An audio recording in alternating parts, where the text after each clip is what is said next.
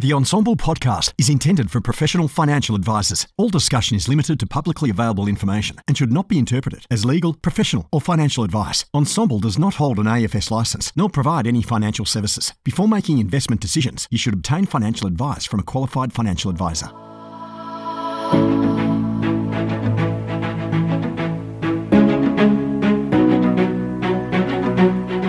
G'day, Clayton here from Ensemble. Thanks for joining me for this podcast. It's a pleasure to be able to do this from time to time. Hopefully you enjoy. If you're not already on Ensemble, please go to ensemble.com or find us in the App Store. This podcast is proudly sponsored by NetWealth. Imagine a world where you can offer clients access to local and international investments. A world where you can engage with clients meaningfully, backed by powerful data and insights with mobile-friendly technology. A world where you can build business efficiencies through scaled managed accounts and bulk reporting. And a world where you can get all the latest news, research and insights to spot the changes that really matter. Wealth is more than just money. It's about opportunity and progress. A world of opportunity awaits you at netwealth.com.au/woo. G'day, how's it going? What do you know? Strike a light. Clayton here from Ensemble with the one and only chairman of the board, occasionally Chairman Mao, Andrew Rocks. Thank you for coming on the podcast, mate. What a horrible introduction, Clayton. But I'll take the intent and I'll pick out the delivery. So no, it's been. I'm actually really looking forward to not only chatting with you now, but what comes next. So thank you. Yeah, correct. Yeah, so which is really like the purpose of this podcast. We met on a podcast many moons ago, and yeah, this is going back maybe 4 years or so, and obviously, there's a lot that's happened between then and now, and your influence over this company has been quite substantial, and a number of other companies, including Lydian and VBP, and you're sort of the man with a million fingers and a million pies, the alchemist, some say, and I'm really excited to have you hosting a series, which we're extremely stoked to have you on for. And this is all about, it's the Engine Room podcast, right? Well, I mean, you're probably best placed to explain it because you're hosting it. But let's jump in. Why do you think that this is relevant to where Ensemble is now, considering certainly in the last 3 years, we've grown a lot. So why now, and why are we doing a podcast all called the Engine Room? Thanks, Clay. And I do vividly remember that podcast in 2017 or 18, and it was actually pre-Royal Commission. So it was fun times. But why are we doing it now? When an outsider looking in, Ensemble's motto or ethos is to promote the positive evolution of financial advice. Now, you can take that a few ways. And I think the way in which it's been taken up to now is promote the positive evolution of the financial advisor. Yes. But a financial advisor does not operate in a vacuum, okay? So what we're, acknowledging and really lifting the lid on is we want to promote the positive evolution of financial advice and advice practices, because without healthy, sustainable, positive environments, you can't promote the positive evolution for the advice professional. So I know this doesn't come as a big surprise to people listening, that behind every advisor is significantly more talented and more voluminous people to help your clients achieve their objectives. And there's probably a few silent nods right now as you're listening. But I wanted to really highlight that we are an ecosystem, and that was the purpose of it. The other thing is that as businesses change, so I have been involved in this industry as an advisor for many years, and for those of you who don't know me, I actually was a CFP for about sort of 15, 20 years. So the practitioner really is as strong as their team, okay? And there has been an evolution in the way in which businesses look. 10 years ago, a lot of businesses were sole practitioners with potentially, 3 people in the office. Each one of those people kind of just did what it took to do the business. They then evolved into exactly that same format, and then they found someone who was a paraplanner who basically went and did a paraplanning course, and that worked really well.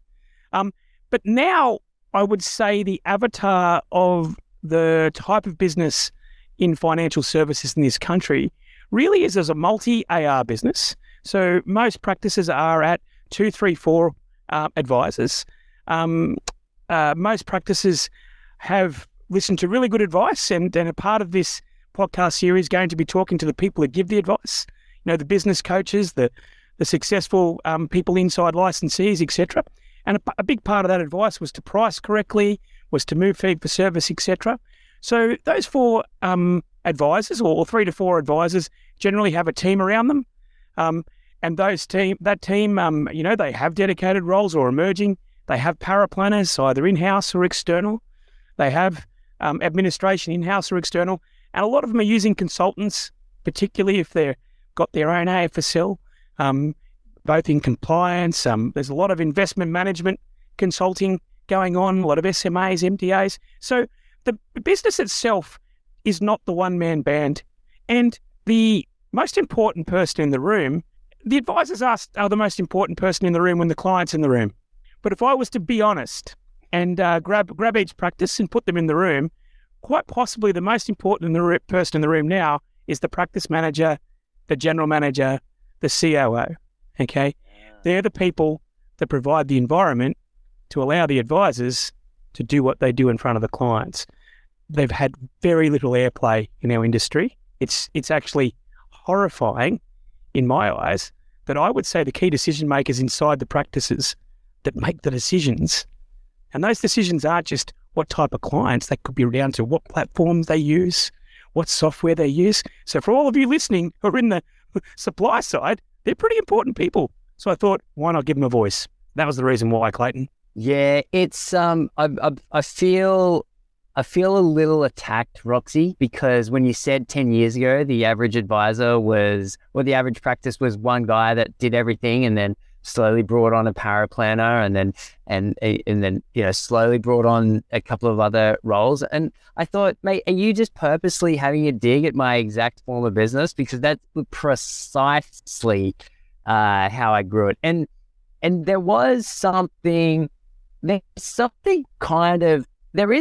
really comforting about that kind of business model, because you're saying, hey, I know that I can hit, let's call it $5 or $6, maybe $700,000 a year, right? Like I'm pretty confident that that is achievable, and looking at sort of my fixed costs, and I can sustainably see a moderate growth rate to make it all interesting for us over the long term. And yet, in the time since I launched my original financial planning business 10 years ago, we have begun to see more and more of these more highly sophisticated companies. And if I was still practicing, I still do think that there is a place for the smaller advice practice, especially if someone wants to always give advice, right? Because oftentimes when people grow practices, they end up not being face to face with the client. And I think for those that choose to stay in that situation, it totally makes sense. But do I think that even those that choose to stay in a small practice can learn from the people who spend their life in larger practices that are working on the efficiencies, that are working on, how to deliver best practice? I do, let alone the advisors that want to actually become those bigger, more sophisticated outfits anyway. So basically, I'm pretty excited that we're building this podcast series, The Engine Room, because the audience that you're mentioning is typically the hardest to get in terms of guests on a podcast. because they are already in a position where every micro decision, it is extraordinarily well thought out, and they've become, that they've built the engine room, so to speak. And so I'm pumped to have this sort of list of guests that we've got coming up, because I think everyone can learn from them, from the smallest practice through to ones that are already growing. Yeah, look, and I think, Clayton, you've nailed it there. That's the reason we're doing this podcast, because there's no right. Okay, you can run the business that you've just mentioned, and you can be very lean. You can be hyper targeted. I mean, there are practitioners out there that just do, UK pensions, just do self-managed. You can be hyper targeted, and we're still grappling with the evolution of our profession, where it's sort of circa 30 years old. But if you're getting medical treatment, you go to your GP, let's call them, and then they refer to a myriad of people who work with you, okay, to achieve your goals. So even those smaller practices, no doubt, are working with people, but it's got a bit to learn. The other thing is the life cycle of an advisor. So I actually took the liberty, and I'm going to get this wrong for all you tech heads out there, of going into our data lake, okay, just recently, and finding out the body of water. Yes, that's right, and finding out the average age of the Ensemble cohort. And no surprises there, given that we are emerging as the majority of the industry. It's about that 46, 47 years old. Yeah. So it's a life stage thing as well. And once your kids are in high school and you're in that sort of zone, for all of those people listening who've been through it, it goes fast. You go from being someone who's very happy to have a lifestyle business to actually going, wow, I actually need to have a succession plan. So what we're hoping to do during the course of showcasing these businesses is showcasing all the models. Okay, there's no right or wrong. Okay, there's no winner, there's no loser. We're showcasing the models, and we're hoping that by doing that, you'll be able to build your own rich tapestry yourself, or identify really awesome people that you want to be part of in your life. And the great thing is that geography doesn't really stop us anymore. So that's the plan. Massively true. Is there anyone that we can talk about in terms of names that we've got lined up already? Like the who is coming on, and you don't need to go into specifics if you can't yet. But yeah, who are the types of guests that we can expect to be listening to? Okay, so obviously, what I wanted to do was get a rich tapestry of guests. So I'm not going to mention exactly the practices or the names, because some of them are yet to record their podcast, and I wanted to sneak up on them. But we have practices that are single operators. We have practices that are multi-location. We've got practices that turn over $1 million. We've got practices that turn over $100 million. We've got practices that have over 100 employees. We've got some that have got 200 employees. None of these are owned by the banks. Wow. We've got practices that are multidisciplined, that are part of accounting, mortgage broking, multidisciplinary businesses. We've also got practices who work in with other practices. So where they become specialists in a particular niche in financial planning, and their clients are other financial planners. So I wanted to really have that broad reach of them. We've got practices that are at the beginning of their growth cycle. We've got practices that have just done mergers and acquisitions. You know what? I've even got some practices that have taken some money off the table, and how they did it. And some have did it well and some did it poorly. So what we're doing now is we're going to give the perspective from the practice manager or the general manager. The successful practices of the future are no longer dominated by ownership by the advisors. Every clever business that's, inverted commas, attempted to corporatize would no doubt have offered their COO or their general manager equity, either in an ESOP or a buy-in, and their head of operations. And you'll find these themes are quite a big part of it. And in fact, whilst I'm sort of rabbiting on there, I just wanted to give an ethos or a format that served me well throughout my career, and it's breaking almost every conversation into 4 quadrants, and I will be doing that in relation to these conversations. The first one is the quadrants are people, strategy, execution, and cash. Okay. Now, lots of people have heard that, but what I'm really curious is how successful practices have organized their people from an org chart, how they've transitioned potentially from a small business to having a board, potentially even other investment, how they've managed to grow people from administration into power planning, how they've navigated the PY. I know that Ensemble's got a great PY program at the moment, but it's really only coming in recently, and it's awesome. But what the intention is to grow these people through, and then how do you run culture? And I'm going to dig deep on culture. Culture is not a throwaway line. Culture is not ping pong tables.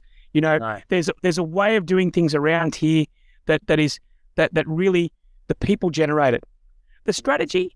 Now, people think strategy in financial planning. They think, what's the strategy of the advice? No. What's the strategy of delivering the advice? Yes. That could be something like, do we have a shared services? Do we have a pod system? I'm not going to say what I think is right or wrong, but throughout the listeners are going to be able to hear and work out what works for them. And in many respects, it comes down to their personalities. So the great thing about being married is you don't marry yourself. So quite often you'll have left brain people married to right brain people. You'll have detailed people in an organization, and you'll have flamboyant people. And when you're a multi-AR practice, it is almost impossible for all of you to be the same. So not only does the practice manager have to put down a sort of a rigor around a process and a system, but then they've got to figure out the foibles of the individual ARs. And for those of you guys who are laughing and girls who are laughing at the moment, yes, I'm talking about you and the fact you like doing things special and your practice manager, and you're killing them slowly every day, but they need to work with you. So, and then finally, the execution. We are going to talk to a lot of advisors who advise practices, and their biggest bugbear is that they give great strategic advice, but not every practice executes. And that could be a priority. It could be an authority. Are you a practice where your advisors say that they defer to their operations team and whatnot, but when push comes to shove, they want to put their fingers back into the operations every second minute? Well, I can tell you, with circa 4% unemployment rate, you have a problem. So the biggest part of it is, and then finally cash. So once I've done that, what, it is fun making profit, and it's not a bad word. Okay. God, no. We have graduated from recurring earnings multiples, and we're now all about multiples of EBITDA, or in layman's terms, how much profit do you make? And if I was to buy you, how many years worth of that profit would I pay you now for you to give me the keys to your car so that I can make profit thereafter? Yeah. And the great thing about that is, for everyone who really loves their clients, anyone who buys a business on that principle really needs to keep them for at least the multiple period and then some. So your clients will be really well looked after, or else the person coming in is conducting financial suicide. So then there's other things. So, what's the level of transparency? So if you're asking your operations team to trust you, do you trust them? Do you disclose what you're making, what the profit is, what the targets are? Or are you a closed book? Very interesting. And then finally, we will ultimately wrap it up at the end on who is a good practice.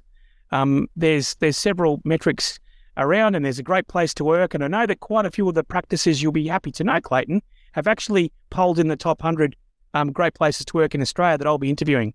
So we are going to get some sort of North Stars perceivably involved as well. Wow. That, it's quite interesting to see the growth of the podcast, because typically over the last sort of 5-6 years that we've been running this podcast for now, it started with, we're in the middle of an episode right now, which has traditionally been the backbone of the podcast channel. And it was a very free-flowing conversational set where it's always just been centered around, what can I start doing in my advice delivery today after listening to the podcast? That's kind of always guided. And over the last, I'd say maybe year and a bit, we've been branching off into almost like different shows and different And the way that we're kind of approaching the podcast now is less about it being one show on one podcast channel, but now we're looking at multiple different shows across the singular podcast channel. And so this Engine Room podcast is, from our point of view, is something that it's a show that's very much dedicated to high-level, experienced operators who aren't so much looking for how best to talk about an advice journey with a client. It's more about, how can I get all of the team, no matter how big it is, from 5 people to 100 people, to operate in a fashion where we become more than just financial planners, where we become sort of, and it's kind of interesting, if you think about the legal profession or accounting, they've for a long time had these sort of, business models that were based around partnerships, and it was very clear they've got a clear career path for new professionals, and they work their way up. And in financial planning, it's always been this maze of opportunity that you have to find your way through to arrive at a position that makes sense for you. But oftentimes it kind of arrives at a point that's almost predictable. And the thing that I like about what we're discussing right now is, over the last 10 years, we have seen great practices emerge, and I'm excited that we're now going to get the opportunity on a weekly basis to dive in, pull those pieces out, and really use it as a guiding light to, well, this is best practice on how to grow the business of advice.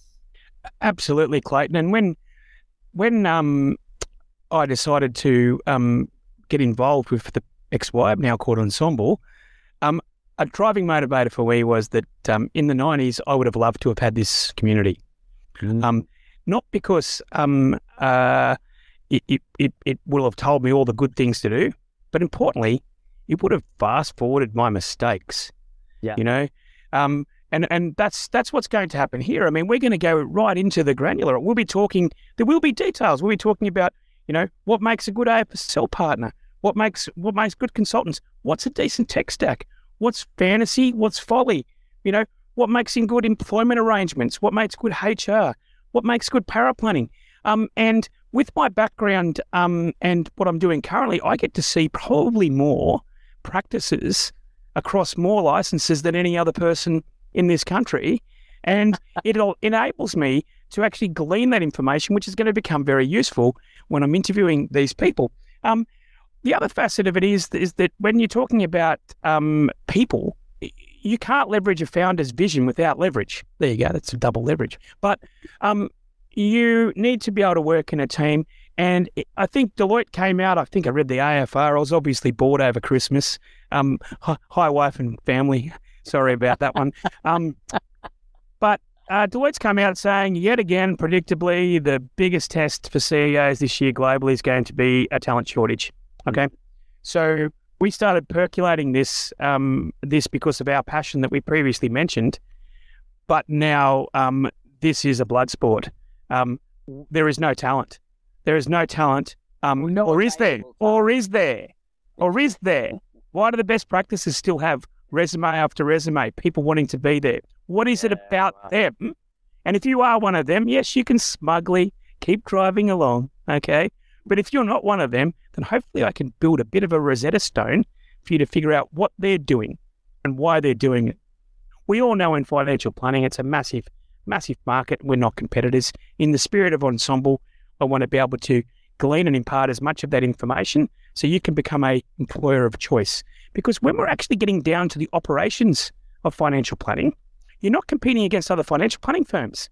If you've got a team member who's in operations, well, they might have come from another industry and they can go to another industry. So not only do you have to be good at financial services, but you just have to be a damn good employer, a damn good partner, You need to create genuine blue sky and create an environment, whether it be flexible or not. I'm sure that topic will come up.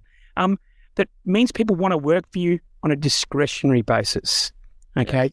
And if we do that, Clayton, then I think we've promoted the positive evolution of financial advisors and advice practices, mate. Yeah. No, and you're exactly right. I often think, this concept of the talent shortage, is it, and you've been hiring people for a long time, so this is probably a question to you.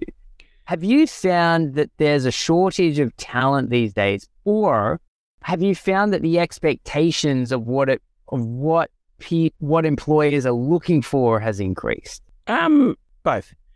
Now, that's an interesting one. As you intimated, I had an advice practice for many years, and and I was fortunate enough to get an accolade, the healthiest employer in Australia, and I saw that as, first of all, a great thing to do. But what employees want, and this has nothing to do with generations. I'm sick and tired of people saying millennials, Gen Y. No, it's always the same. Money is not the driving factor. It is one of those factors. What environment do you have? What purpose do you have?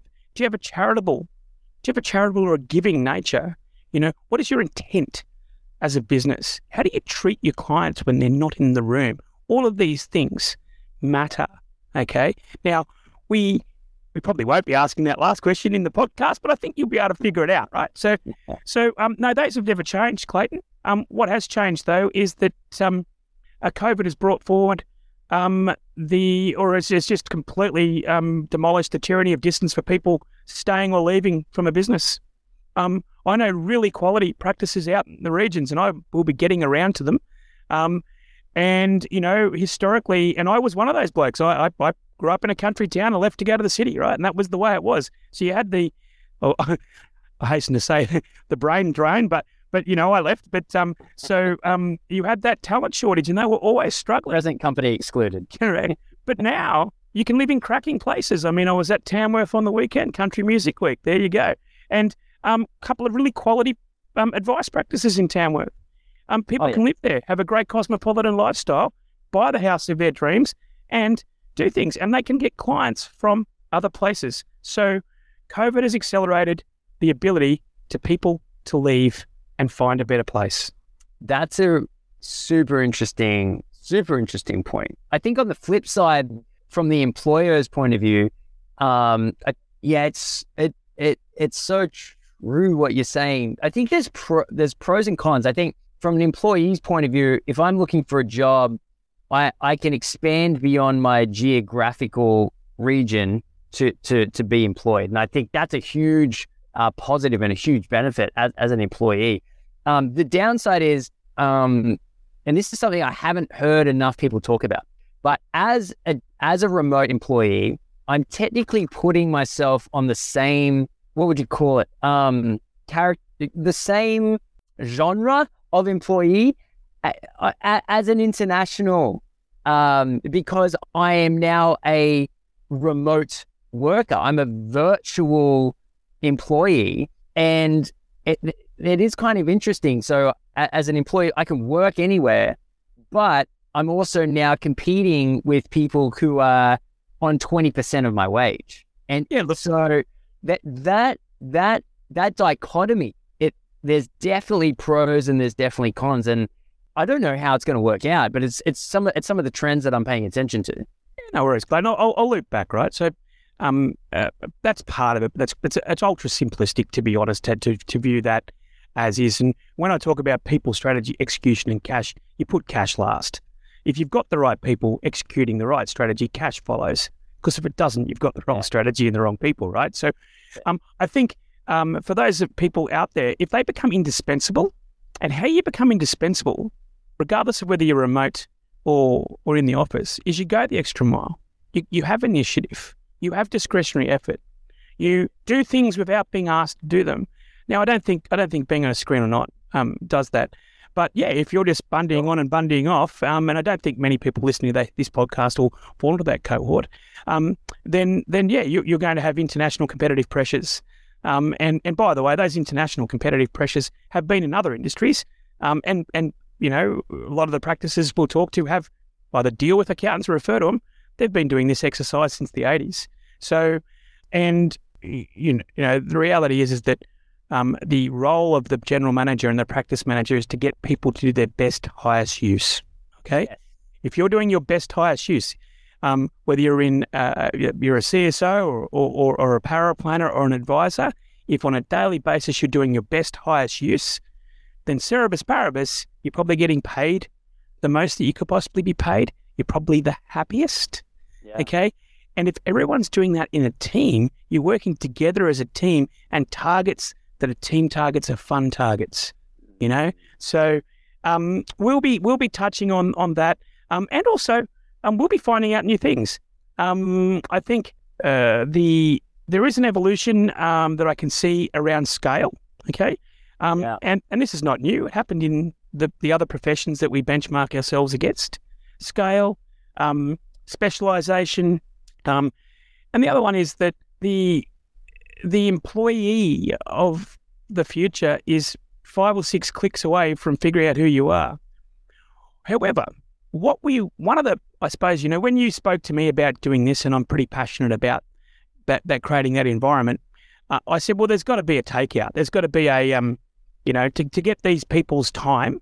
So the practice managers, the general managers, we as an organisation ensemble have to be able to say, well, this is a take-up or a follow-up. And what we will be doing is, at the end of the podcast, when it gets released, we'll be allowing the company to put relevant recruitment ads on our ensemble Talent Hub.